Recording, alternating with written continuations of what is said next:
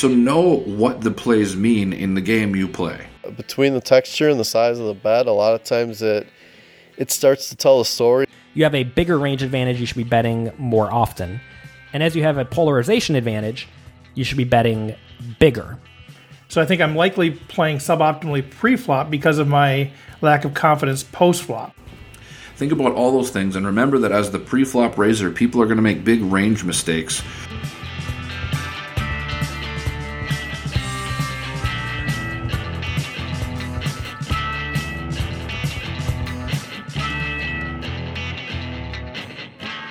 Well, greetings everybody, and welcome once again to the Rec Poker Podcast. This is Steve Fredland welcoming you. We are officially sponsored by Running Aces Casino and Racetrack, and we are partnered with Next Level Poker Tour, which is the official tour for the Rec Poker Podcast. We also partner with the Poker is Fun Tour and PokerCoaching.com.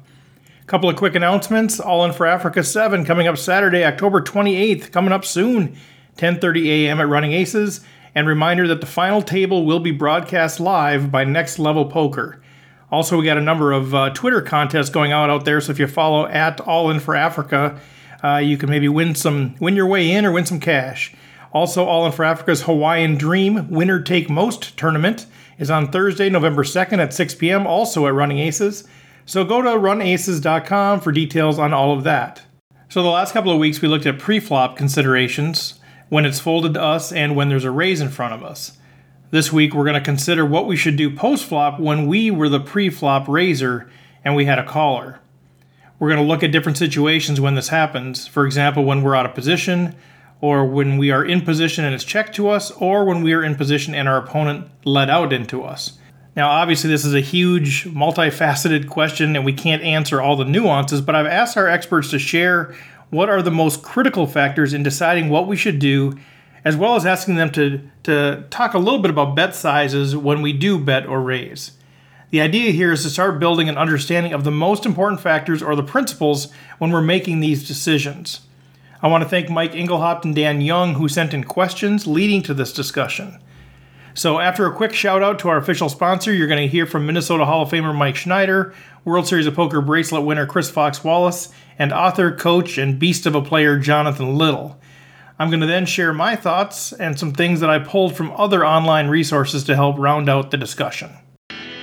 Running Aces Casino and Racetrack has the best poker room in Minnesota, featuring 24/7 promos on all cash poker games, including earning $2 per hour in comps, plus the most player-friendly tourney structures. Visit runaces.com for daily promotions and the tournament calendar. Running Aces Casino and Racetrack, the official sponsor of Rec Poker. He's won $1 million! Hi, this is Mike Schneider of Poker is Fun Tour, URL piftpoker.com, which is also where you can find us on Twitter at piftpoker. All right, a lot of components to this question here. I'm going to begin with when we raise and get cold called by somebody acting after us, what factors do I use when deciding whether I'm going to continuation bet or check to them? There's three major points. I'd say the first big point is what is the flop texture? Gonna probably bet a lot more of King 8 2 flops than comparatively if it's 10 9 8 with 2 spades and 1 heart. Just reason being that the ladder flop is way more likely to have hit the type of hands that somebody would cold call with behind. All those Jack 10s, 8-7 suiteds, or, even just like King Jack. Like they got straight draw, open and straight draw there. Just a lot of ways that people hit the 10 9 8 compared to the King 8 2. Or even like King 8 2 and somebody has pocket fives, if you bet the flop and bet the turn, it's going to be really hard for them to call twice, let alone they might even just fold on the flop to you.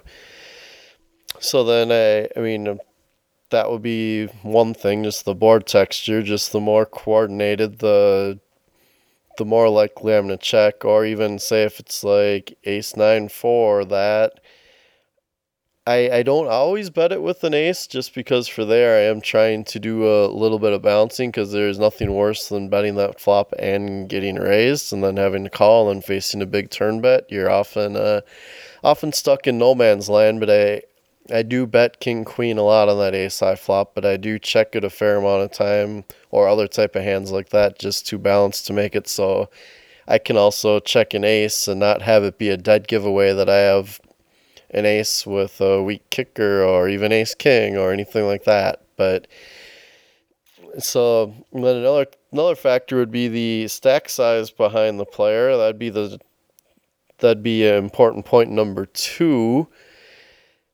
And a lot more of that would be more along the lines of, if they have a smaller medium stack, my question then becomes, if I bet this flop, am I happy to call or all-in raise, and what does that do to my own stack? Where, like, say it's a king 10 4 flop and we've got ace 10. My main choice, if it's a smaller medium stack size, do I think they're going to commit their tournament life with a hand worse than that? If yes, I'm just going to go ahead and maybe bet a third to half of the pot in anticipation of snap calling if they go all in for whatever amount more. Or, I mean, if it's a more aggressive player, I might check and try to hope that I can catch them getting greedy and get them to blast off with pocket sevens on that king 10 4 flop. They're hoping to take it down right there, and then I get to accumulate chips in a spot where they maybe were going to otherwise save their chips. But yeah, so then otherwise on the more coordinated boards, especially if a guy has a large chip stack, or large relative to what I have, way more likely to simply check a lot of those 10-9-8 flops, even if I do have a hand like we'll just say Jack 10 suited on the 10-9-8 flop, just because my goal is to not end up playing a huge pot there where I might have the best hand, but if I don't have the best hand, I have a big draw. I'm more about pot control there and letting them either blast off, or if I check and they check behind, there aren't so many free cards that can really kill my hand. Obviously, there are some free cards that we will end up regretting having checked the flop, but it's a spot where it's not the end of the world if the flop does get checked behind. Then the third factor would just be, what have I shown lately? What have I done? What have they done? It's really, really hard to define abstractly, but have I bet the last 3 times that it's been this kind of scenario? And if so, that might make me a little more likely to check no matter what I have. Or have I checked it 2 straight times because I whiffed and I check folded? Now this time I didn't flop anything, but maybe I'm going to bet it just in hopes that they notice that I check folded twice, so they're going to interpret my bet as meaning I have it. Or just little things like that, and then vice versa, the same with the opponents. If there's some guys that I know and they cold call there, they're almost never folding any flop, so it makes it really, really tricky to just bet 100% of the time, or check a strong hand when you know if they're likely to call you, because they're the type of player that's hoping to steal the pot from you on the turn or river. So just a lot of little things like that to consider. So now next part, when we are in position and it's checked to me, what is my decision process? I mean, it's really pretty similar, just gonna bet a little bit more often than compared to when I'm out of position, but I definitely looking at like way ahead, way behind spots, like a hand like king queen on a king 8-2 flop. If they check, I might check behind because I'm gonna get a little bit of value on the turn or river out of them, whereas that flop misses a lot of their range, they might just check fold. And if they have a hand like 10-9, I'd love for them to turn a 10 and give me a little bit of their money. So like it's a lot about board texture too when in position, and then otherwise, the standard how large is their stack versus mine discussion too. And then, all right, so quickly moving on to when we're in position and our opponent bets out into me, what is my decision process? That's a lot comes down to what is the board texture, and then what is the bet size too. Like between the texture and the size of the bet, a lot of times it starts to tell a story about what kind of hand they might have. And I have found on a lot of these, especially if they bet out into you on the turn randomly after you bet the flop, I have found a lot of times that turn bet is weakness, and I tend to try to raise that bet a lot. I mean, not 100% of the time, but it just, to me, it's a story that screams weakness. And then so I'm running out of time here as I quickly touch on typical bet sizes in each of the scenarios where you bet and raise. Again, a lot of times it'll depend on a board texture, like take an ace-high flop. After let's just say I make it 2,000 pre-flop and I get called, and now plus the blinds and antes, we'll just say there's 4,500 in the pot, and the pot comes ace-8-3. I might even bet just like 1,500 there, which is less than what my pre-flop raise was. Reason being, ace-high board, you're way ahead or way behind, and whether you bet 1,500 or 3,500, in general, you're going to get the same information. And the reason why we're choosing a small bet over a large bet for that information is because we're more likely to not have a hand than have a hand there. So we're happy to risk less just due to the fact that we in general are looking for folds there over getting calls. So if it was a type of board where we're always looking for calls, we would generally err towards betting the larger amount, but we're going to more likely not have it than have it. We'd rather risk less there, so the times we do get action, we're able to get away from the pot for less. So yeah, sorry to kind of speed through the last few components of that question, but I realize I kind of took a lot of time on the first half. But until next time, this is Mike Schneider of Poker is Fun Tour, and I'd just like to remind all of you that we recently started selling t-shirts for the Poker is Fun Tour. We have several different varieties of our logo, as well as we just started offering a shirt that says if you don't want to get rivered, fold on the turn, and has a little piffed logo on it too. It's kind of a cool looking shirt. Highly recommend you check them out, and we will have more cool shirts with that kind of different little funny sayings or whatnot coming pretty soon. You can find a link to that on our website, piftpoker.com, or through our partnership with Flop the World. They are the ones who are selling our t-shirts for us. So until next time, thanks. This is Mike Schneider.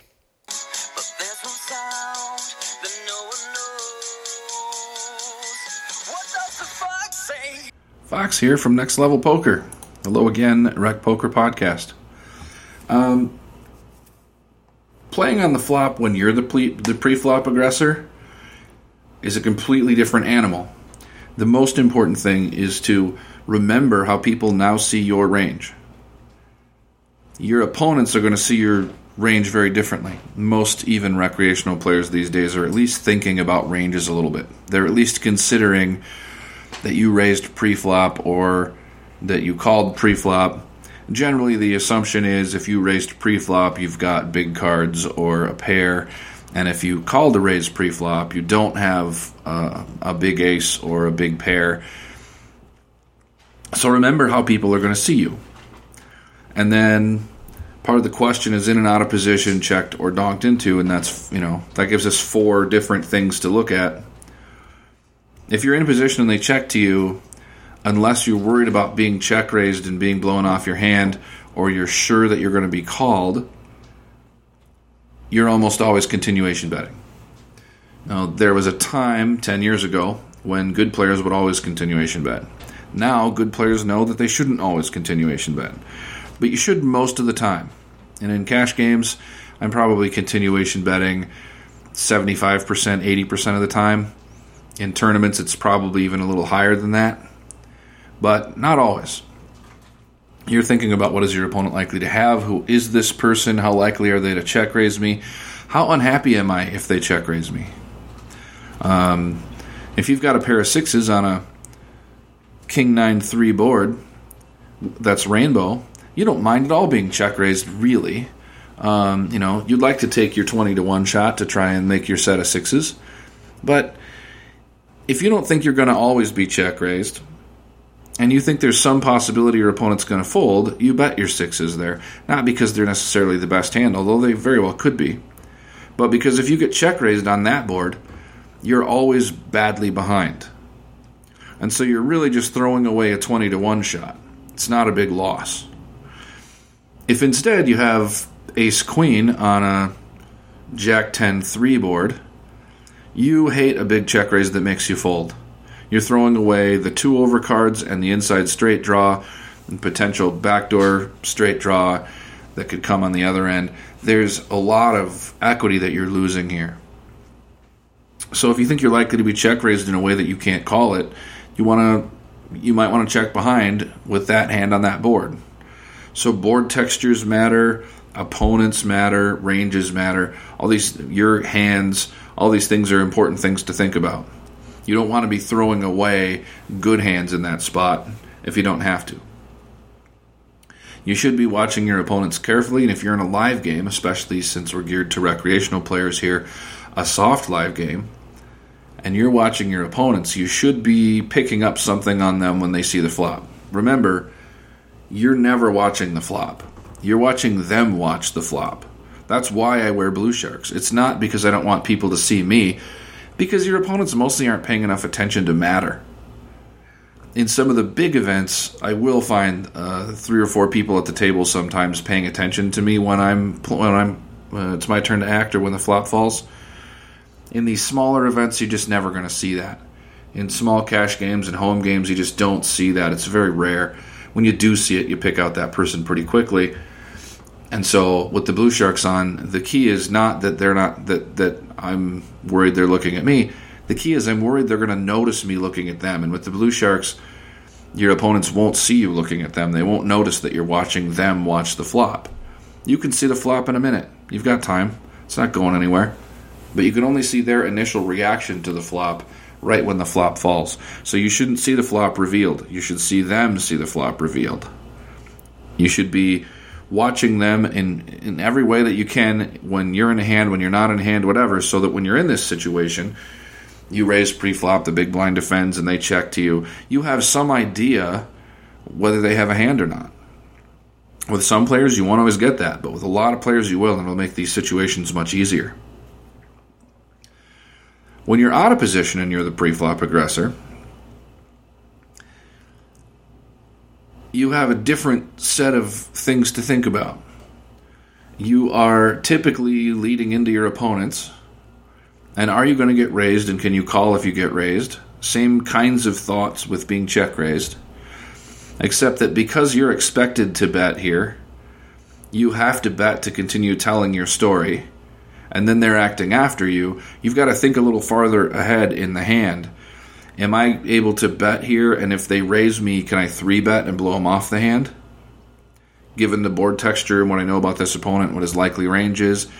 Or am I betting here where I can fold if he raises because he's only going to raise if he's got it? All those kinds of things that are much too complicated to cover in the 5 or 10 minutes that I have to spend on a podcast. If somebody leads into you, think about what that means and what it typically means in your game. I've often told students, I can't tell you what it usually means if you and I don't play the same games, but I can tell you it's very important to know what each thing usually means. It's been a couple years since I was a regular in the cash games at Running Aces. But when I was, it typically, when a big draw came in, and somebody had been check calling, and then they lead into you, they always have it. There were a few players who didn't always have it, but most of the players there, that play, the standard play, and the meaning of that play was that they had it, that they made their draw. When I play in California, that usually means they missed their draw. Unless all the draws came in or there's something else, if there's a flush and a straight draw on board and the flush draw comes and they lead into you, it's often the busted straight draw because they like to check raise draws, especially those games in Northern California that are very wild.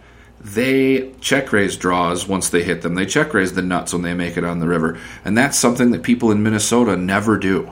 It's very rare, and you'll know the players who do it. The tricky players who will do that, you'll pick them out pretty quickly.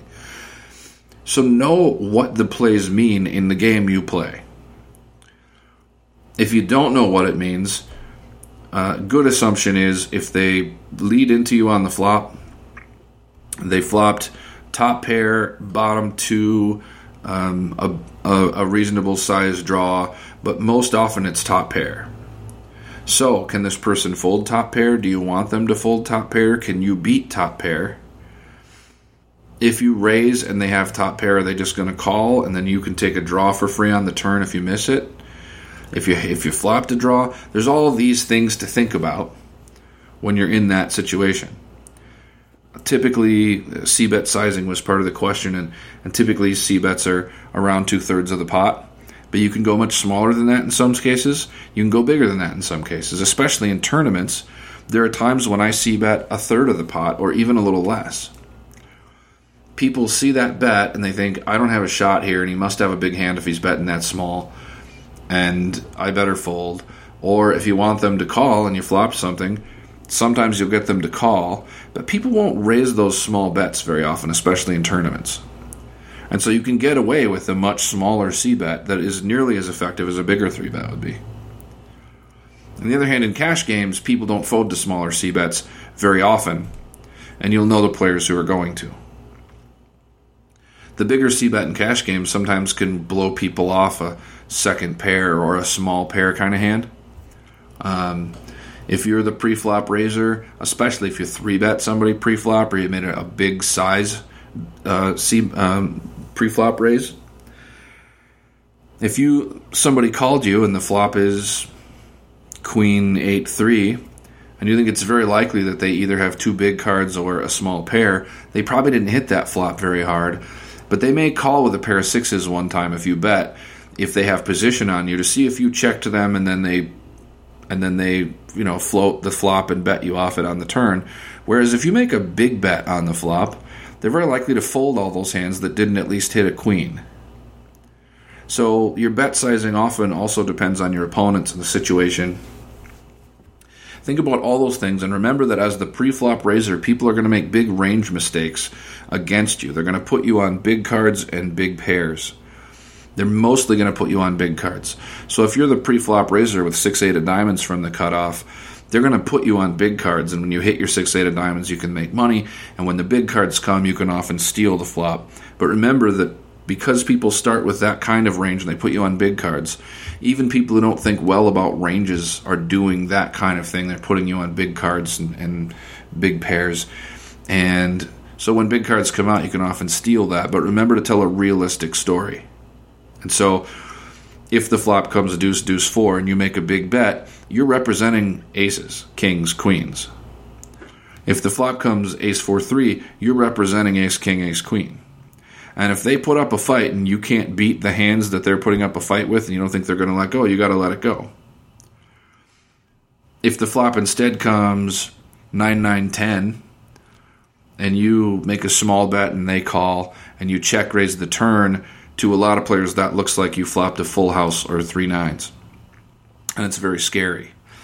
Some players still won't believe that, but know your player and tell realistic stories.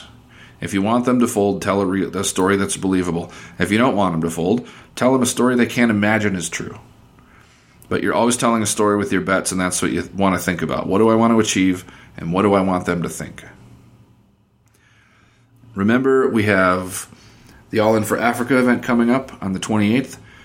My company, Blind Straddle, and my tour, Next Level Poker, will be broadcasting that event. It's going to be a ton of fun. I expect you all to be there. 10:30 a.m. at Running Aces, one of my favorite card rooms, and I'm coming back to Minnesota just to play that event and broadcast it.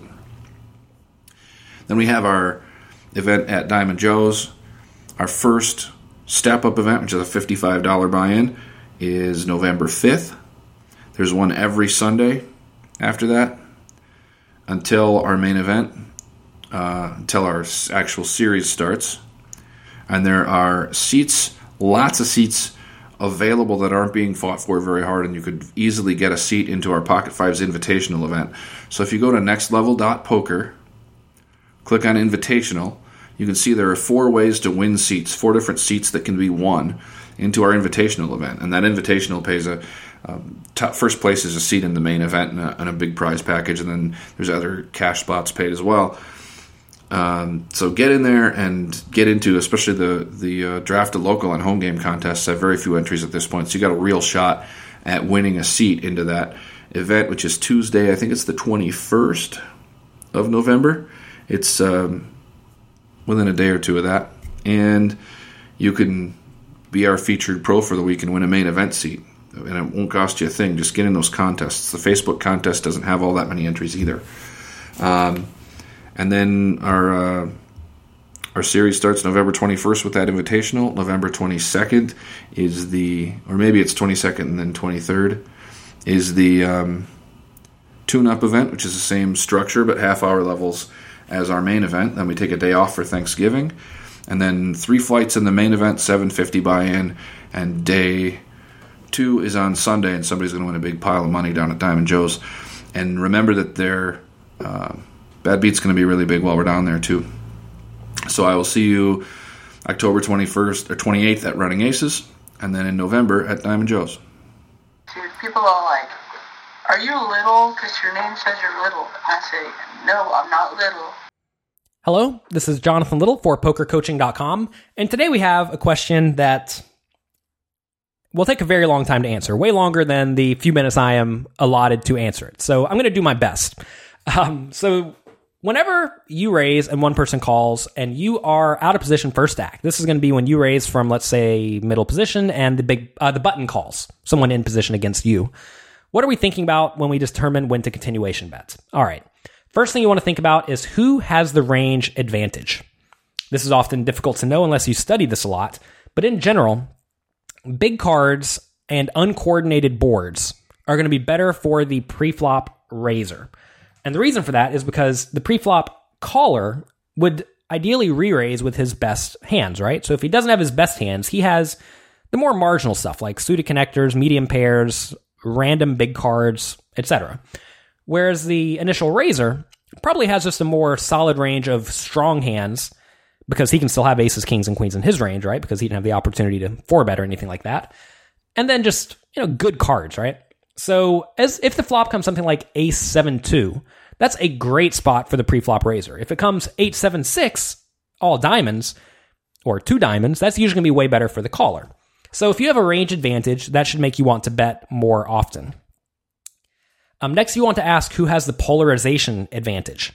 If the flop comes ace jack jack or ace 9-9, the preflop raiser will have a range advantage, but he doesn't have the polarization advantage because the preflop caller should have way more 9s, for example, on ace 9-9 in his range than the preflop raiser because the preflop caller is going to be calling with stuff like, jack 9 suited and 10-9 suited and 9-8 suited and maybe ace 9 and maybe king 9 and maybe queen 9, like a lot of just hands containing 9s, where some preflop raisers don't even have those in their range, right? So as you have a polarization advantage, you can bet bigger. And as you have a disadvantage, which in this spot the preflop raiser would, you should be betting smaller. You also want to ask yourself how often you should be betting. And how often you should be betting is based on who has the range advantage. As you have a bigger range advantage, you should be betting more often. And as you have a polarization advantage, you should be betting bigger. Now, polarization also implies that there are some bluffs available. And whenever you raise from, let's say, early position and the button calls you and it comes ace 9-9, you could have stuff like queen jack and king queen that you don't mind bluffing with, right? So it's perfectly fine to make a bet in that spot, a small bet with a lot of your hands. Okay. Now let's assume we are in position and it's checked to you. So here's when we raise and then a player in the small blind or the big blind calls. At this point, typically you are going to want to consider having a checking behind range with your marginal made hands and your garbage. Now, that implies you're going to be betting with your premium made hands and your draws. And that's usually going to be a pretty strong strategy. And I actually outlined this extensively in my newest book, Mastering Small Stakes No Limit Hold'em, where I go through a lot of examples of situations where I explain to you why you should be betting with which hands, and you go from there. And again, your sizing, as the board becomes more draw heavy, you're typically going to want to be betting bigger if you are going to be betting with primarily nut hands and draws. If you're going to be betting with a wider range of stuff like middle pairs, well, then you're typically going to want to be betting smaller. So as you can see, it's not just a simple there's no simple answer of, okay, bet 2/3 pot all the time, or check all the time, or bet 2/3 pot with your good hands and check everything else. That's not really how poker works if you're trying to play a strong strategy that's difficult to exploit. Now let's assume you're in position and your opponent leads into you. Well, I mean, I just recently did a webinar for that on pokercoaching.com that took 2 hours. So that's a very big question. But in general, you want to figure out what your opponent's leading range looks like. How do you do that? You get some experience, right? I can't tell you what your opponents are leading with. In general, people lead with either nut hands, marginal made hands, draws, or garbage. You just have to figure out which one of those your particular opponent is leading with. Of course, some people are balanced and they lead with a range that's very difficult to play against. But as we've discussed at pokercoaching.com in the inner circle, it's very hard to develop a range like that. And most of the time, you're just better off checking everything. So if your opponent is leading, they're typically either trying to exploit you, or they just have a giant flaw in their game where they lead with one specific type of hand. And once you figure out what type of hand that is, you can just play accordingly. And typical bet sizes in these scenarios, usually your continuation bet should be somewhere between 25% pot on very dry boards and something like the size of the pot on somewhat coordinated boards, or 3/4 pot. Typically, as you're betting a smaller portion of your range and your range is more polarized, you're going to want to bet bigger. And as you're betting more of your range and you're betting more linearly, with just your, value hands for the most part, or just a wide range in general, because you have a range advantage, you want to bet smaller. Although, again, these are very, very broad assessments, and poker's tough. Don't think we can answer this question in 7 minutes. I apologize. So that's going to be it for me today. This has been Jonathan Little for pokercoaching.com. You can go there to get a free 1-week trial where we have a ton of quizzes that you can go through, and I'll explain exactly why I'm making my bets in various situations. And hopefully that'll give you a much better idea of how to play various situations on the flop, because typically examples are a much better way to illustrate most poker situations than just giving a broad generalization. So check that out at pokercoaching.com and let me know what you think. This has been Jonathan Little. All right, thanks everybody for that. Now let's hear from our sponsor, and then I'll be back with my thoughts and some thoughts from other resources and experts. Running Aces Casino and Racetrack has the best poker room in Minnesota, featuring 24/7 promos on all cash poker games, including earning $2 per hour in comps, plus the most player-friendly tourney structures. Visit runaces.com for daily promotions and the tournament calendar. Running Aces Casino and Racetrack, the official sponsor of Rec Poker. So I recited pi to 22,514 decimal places. It took me 5 hours and 9 minutes. Well, I know today we're talking about post-flop strategy, but obviously it all works together, and I'm pretty convinced that I changed my pre-flop strategy based primarily on my comfort level post-flop. I struggle a bit with some of the decision-making post-flop, especially if I'm out of position or if I didn't connect well with the board, that sort of thing. And so I think I'm playing suboptimally post-flop, and because of this awareness, I believe it bleeds into my pre-flop decisions. So I think I'm likely playing suboptimally pre-flop because of my lack of confidence post-flop. So I'm trying to take all this information and build up my ranges with intentionality. So I'm currently in the process of building my pre-flop ranges and my pre-flop actions, and I'm working with some of you guys who are actually listening. I'm working specifically on just building my under-the-gun range with some situational adjustments, and then I'm going to be building it out from there. And I believe I'm going to have a better principle-based understanding of my pre-flop range, which will help me when I'm deciding what to do post-flop. It's not just about trying to memorize things, it's about trying to understand the principles behind the decisions. And if I can understand those pre-flop, I think it's going to help me post-flop. So I'm hoping to build a better understanding of all of that. And with that, sort of build a better understanding of what flops are better for my range versus my opponent's range, what my opponent will think about my range given the flop and my action and all of those sorts of things. So at this point, I feel like I'm operating a little bit in the dark without a set of principles to support my play. So I'm going to try to integrate what Fox and Mike and Jonathan all shared and try to take some of those areas to the next level as I improve my game. And as I think about post-flop action, specifically one of the areas I want to explore is what flops and situations I should be continuation betting or C-betting. Up until recently, I continuation bet a ton, probably close to 90 or 100%, whether I was in position or out of position, regardless of stack size, player types, board textures. And although it worked quite often, I would often find myself in way too many bad spots, either out of position against a good player or in position against someone using my aggression against me. So those I played with often knew I was going to c-bet with my entire range, and I was too easy to play against. And then often they would just float me and then bet the turn and I'd have to give up. And I just knew I was being taken advantage of there because I didn't really have a good set of principles on when to continuation bet. So I'm going to be reading a couple of articles or taking some excerpts from those articles in a book specifically related to continuation betting. So we're going to do that, and then we'll close off the podcast. So if you're really not that interested in talking specifically about c-betting or hearing more information, just shut the podcast off now. It's what it's going to be about from here to the end. Otherwise, stick with us. I've got a few articles and a book excerpt to help us that'll hopefully kind of unlock the key to the puzzle of what I consider at least to be kind of an elusive topic.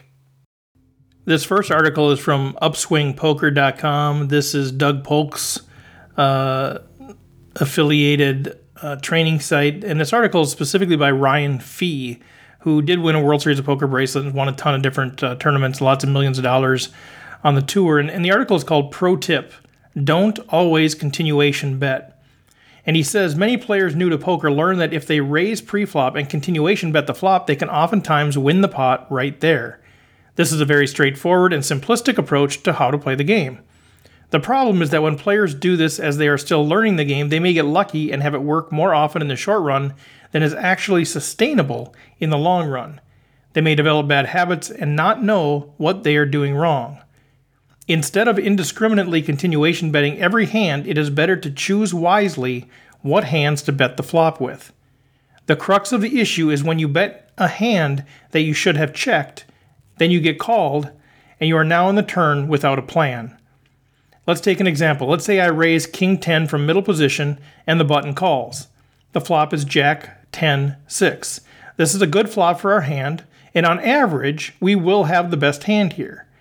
So he does a calculation here on estimating the button's pre-flop calling range, all the possible hands that they can have. So you could find the article if you want to dig into the details of this. But he looks at that and then he says, now let's calculate our equity range versus their range. And our King 10 offsuit has about 58.6% equity against what he determined to be their pre-flop calling range.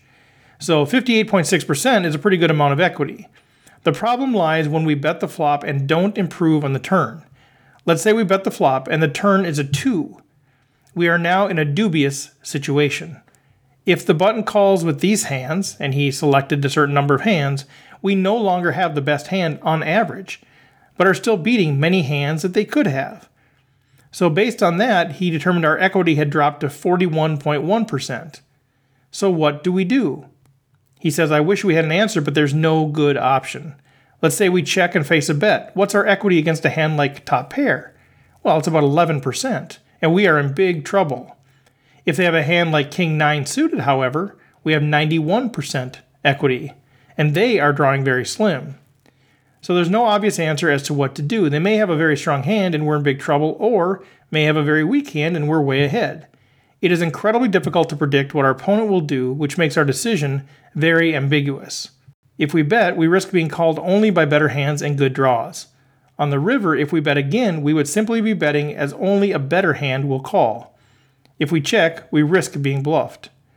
As we can see that while betting the flop may be okay in a vacuum, once called, everything becomes hazy, difficult, and seemingly unprofitable.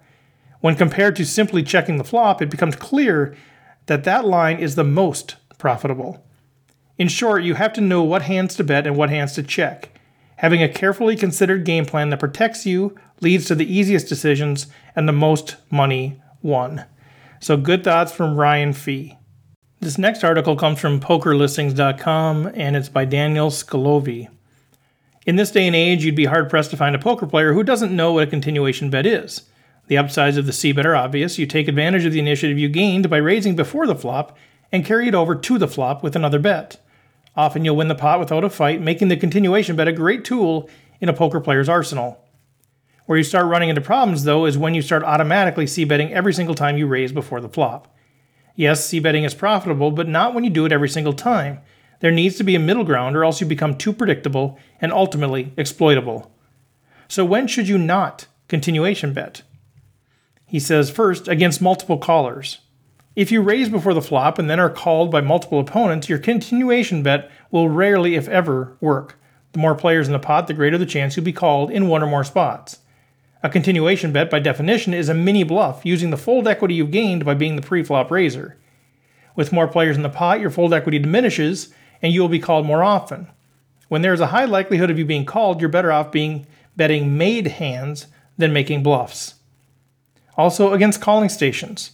For the reasons discussed above, when you find yourself up against a calling station, you should frequently be c-betting less. As the old adage goes, you can't bluff a calling station. Now, that isn't to say you should give it up completely. You need to take your particular opponent into consideration before deciding your optimal play. If your calling station opponent is the type to peel the flop very lightly, but then frequently fold to a turn bet, then absolutely keep continuation betting the flop. Just be ready to fire another barrel on the turn. These are some of the most profitable players to play against. Calling stations love to call, so let them. But bet a higher mix of your good hands and keep your bluffs and continuation bets to a minimum. On a draw-heavy board. Some flops are better than others for continuation bets. If your opponents hit the flop, they're more likely to call. So think about your opponent's range. If the bulk of it nails the flop, you're best off foregoing the c-bet. If the board is super drawy, something like 5-8-7 with 2 hearts, you should almost always be less likely to fire c-bet with nothing. That's because draw-heavy boards almost always give your opponent something to like. If you regularly c-bet this type of board, you're regularly flushing money down the drain. Remember your perceived range, too. Try and get into your opponent's shoes. Think about what he thinks you have. If it appears the flop is unlikely to have helped you, you should be less inclined to continuation bet. An example, you raise from middle position and get called by a player on the button. The flop comes 3-3-2. Your bet is not going to be given respect because the vast majority of the time you will have missed the flop completely. Continuation bets work most often when flops come that look like they would help a pre-flop raiser. When you are out of position. As always in poker, if you are out of position, things become more difficult. If you make a habit out of continuation betting and then giving up when called, your opponents will take notice. They will start calling your raises in position, calling your flop bet, and just taking the pot away from you on the turn. If your pre-flop raise is called in position by a tricky opponent, you should generally c-bet less often. It is already tricky to play a pot out of position, and against a tough player, it only becomes even more difficult. When you are in position, things become easier because you can more accurately gauge your opponent's hand strength. This means you can continuation bet more often because you can more confidently fire second barrels when your opponent checks to you on the turn. When you're out of position, you are left guessing, and often end up being forced to check fold when your continuation bet fails on the flop. The recurring theme. Obviously, there's a recurring theme here. The determining factor in whether or not you should fire a continuation bet or not is fold equity. Simply put, the greater your fold equity is, the greater likelihood that your opponent will fold, the more you should c-bet. Once you lose that fold equity, continuation betting ceases to be profitable. So stop trying to win every single pot that you've raised before the flop. It's never going to happen. Take a minute, analyze the board texture, your opponent and his range, and your perceived range. If all signs point to c-bet, then c-bet. This article is from thinkingpoker.net, and it's called Continuation Betting for Advanced Players. The continuation bet has evolved a lot since Volume 1 of Harrington and Hold'em first introduced the concept to the poker-playing public. The general idea, as Harrington explained it, was that most flops miss most hands. If you don't start with a pair in the hole, it's hard to flop one, meaning that even if the flop didn't help you, it probably didn't help your opponent either. Thus, Harrington recommends that when you raise pre-flop with an unpaired hand and miss the flop, you should usually bluff it away. At least if only one opponent saw the flop with you. This is a continuation of the pre-flop action where you've already represented strength by raising, whereas your opponent has shown weakness by just calling. That works just fine when your opponent does not understand this concept himself, which you could pretty much count on back when Harrington and Hold'em was first published. Nowadays, thanks in no small part to that book, the continuation bet is a widely understood and employed concept. Even weaker players will often fire a bluff at the flop if they raise pre-flop, and they'll expect you to do the same. Does this mean you should stop continuation betting? Certainly not. The premises under Harrington's original argument haven't changed. Most flops still miss most hands, and the pre-flop raiser usually has a stronger range than the pre-flop caller.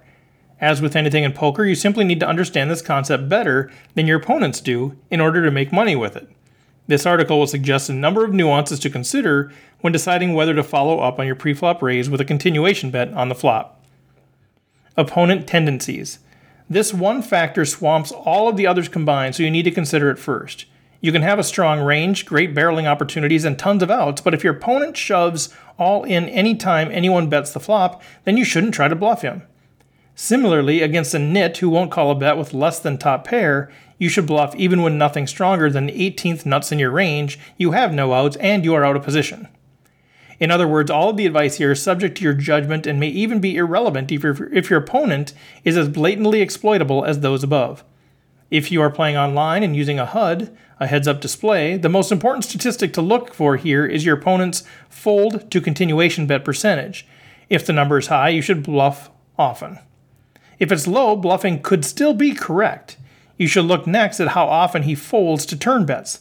If he rarely folds the flop but often folds the turn, then he is a good candidate for a double barrel bluff, which could prove to be even more profitable than if you had simply succeeded on your flop bluff.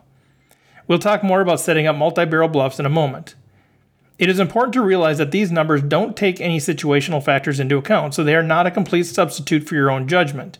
Just because your opponent has folded to 18 to the last 25 continuation bets you've seen him face does not mean he will fold a 9 spade, 8 spade, 7 diamond flop when he called your small blind raise on his big blind. Consider opponent tendencies first and foremost, but consider them in light of the other factors that we discuss. Board texture. What are the best kinds of flops to bluff? The cop-out answer is that it depends on your opponent's tendencies. Against a level 1 thinker who will fold if he doesn't have a pair or a good draw, then the driest flops are the best to bluff. You can expect such an opponent to fold almost always on a 3 diamond, 3 spade, 3 club flop. A level 2 thinker will realize that this flop probably didn't help you either. He isn't going to fold an ace, and he may even bluff raise you with weaker hands. That said, if you force me to give you an answer other than it depends, I'd tell you that the best flop to continuation bet has 1 big card and 2 little cards, with no obvious flush or straight draws. King of Hearts, 7 of Clubs, 2 of Spades is a good example. This is a particularly tough flop for your opponent to hit since he can't have a draw, and he probably isn't playing too many hands with a deuce or a 7 in them. At the same time, the king gives him something to be afraid of. If he decides randomly to peel the flop with 10-9, he could be drawing nearly dead if you have the hand that you are representing. Conversely, continuation bets tend to be least successful on very coordinated boards. A board of 8 of clubs, 7 of clubs, 6 of diamonds gives your opponent plenty of ways to have flopped a pair, flush draw, or an open-ended straight draw, none of which is likely to fold to a single bet. For the record, I should tell you that third-level thinkers may realize all of this and adjust their ranges accordingly. In other words, they will probably realize that you expect them to miss a dry flop more often, and consequently they may call with ace high or attempt to rebluff you. Similarly, they will give a continuation bet on a coordinated flop more respect and may fold hands like bottom pair with no redraw on the assumption that you will not be bluffing too often. Poker is a complicated head game. Pre-flop ranges.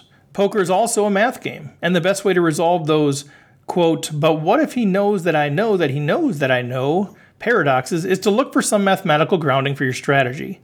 In this case, if you can make an educated guess about your opponent's pre-flop calling range, and if you can honestly identify your own pre-flop range, then you can determine which of you a particular flop is more likely to help. Suppose that you open raise from first position at a 9-handed table, the opponent to your immediate left calls, and everyone else folds. You know your own range to be your top 7% of hands, which is pocket 8s and better, ace 10 suited and better, king 10 suited, and ace queen offsuit. You believe your opponent will call here pre-flop with any pair, most of his suited connectors, and his strongest Broadway hands, and that he doesn't usually re-raise a first position raiser. Using a tool like PokerStove, we can evaluate how these ranges fare on various flops. On the King of Hearts, 7 of Clubs, 2 of Spades flop we mentioned before, your range is a 58 to 42% favorite over his.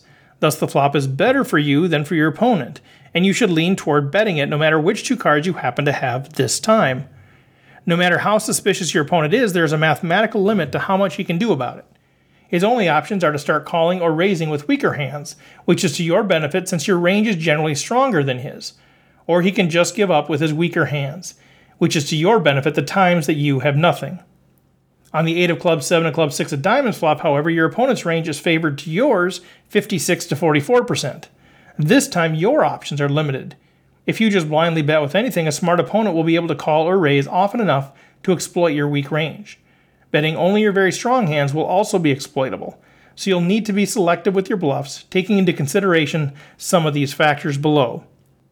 There's one last thing to realize here. If you're going to base your continuation betting frequency on the strength of your pre-flop range, then on any given flop texture you should continuation bet more often the earlier your position at the table. Since you are presumably raising a stronger range from under the gun than from the button, your equity on the flop will almost always be higher, suggesting that you ought to bluff more often. Equity versus calling range. In most situations against most opponents, the correct strategy will be to bet some but not all of your made hands and bluff some but not all of your misses. Deciding which hands to bet and which to check is where we really get into playing poker. All other things being equal, it is better to make a continuation bet on an 8 of clubs, 7 of clubs, 6 of diamond flop with 3 of clubs, 2 of clubs than with 3 of spades, 2 of spades. Against an opponent who never raises, if you know you want to bluff 60% of the time that you don't flop a pair, then you should simply bet the best 60% of that range that isn't good enough to bet for value. The possibility of a raise complicates matters though. When you have a good draw, you would prefer not to set yourself up for a raise that you cannot profitably call. Against an opponent who will check if you check, but will always either fold or raise 3 times the pot if you bet, then you would actually be better off bluffing with your weakest hands and checking your strong draws. This is because your equity when called doesn't matter, your opponent will never call, and when he raises, the size is too large for you to call. Your hand does matter when the action is checked around in the flop though. You have a lot more to gain from seeing a turn when you have a draw than when you don't. Thus, against this opponent, it is better to bluff with hands that have nothing going for them and to take a free card with your draws. Unfortunately, you will not always know with such precision whether your opponent will call or raise. It is generally better to have equity versus your opponent's calling range when bluffing, but you should be alert for situations where you are likely to get raised off your hand and adapt your ranges accordingly. Multi-barrel bluffs.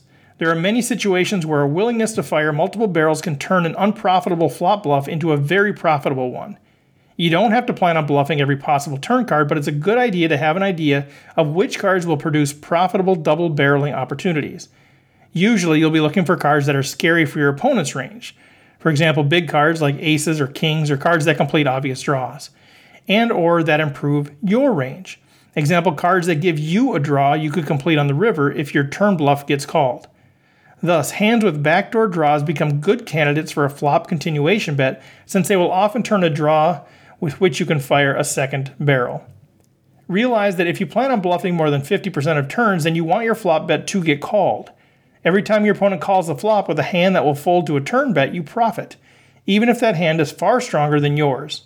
Thus, you may want to choose a smaller size for your flop bet. In conclusion, as you can see, there's a lot to think about. In fact, there are still more factors that could influence your decision to fire a continuation bet, but this should be more than enough to keep you busy for a while. Now that the continuation bet has become widespread knowledge, there are new opportunities for profit in understanding this play better than your opponents do. They can try to adapt to your continuation betting, but if you are adapting to their adaptations, then you'll still come out ahead. Well, there you guys have it. Probably more than you ever wanted to know about c-betting, and obviously it's still just kind of scratching the surface. I was going to share a little bit more from a couple of books, but the episode got pretty long already. So we'll end it there. As always, I'm open to your feedback on Facebook, Twitter, email stevefredlund@gmail.com, and we'll just kind of keep on going here. Keep sending me your ideas for episodes. We got a lot of things that are in the queue that we could talk about, but we want to keep making this as effective and as valuable to you. I would love it if you would share this with your family, friends, others at the poker table, your buddies at your home game, whatever it is, and get more people listening to this thing. We're growing in numbers, and it's exciting to hear, but always excited to continue to build it, and I think the discussion gets better the more and more people that are engaged. So with that, I will close off, and you will hear from me next week.